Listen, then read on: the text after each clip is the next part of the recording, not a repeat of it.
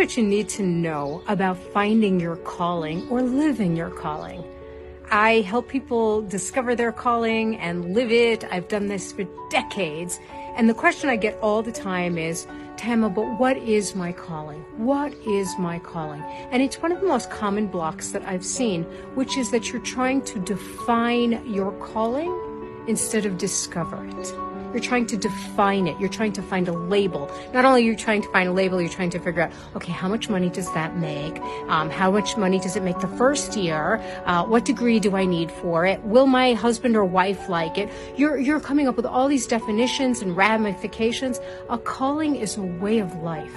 A calling is the commitment to listen to this genius that is inside you, this love that is inside you, that is bigger than your definition, that is going to reorient the way that you think, the way that you be, how you show up. It's incredible, and it's calling you. It won't let you go. And if you would like to join me, I'm doing a free class answering your questions on unleashing your calling with A Course in Miracles. You can find out all the good stuff. Join me, tell your friends. It's going to be an amazing experience, but only if you want to really live your calling.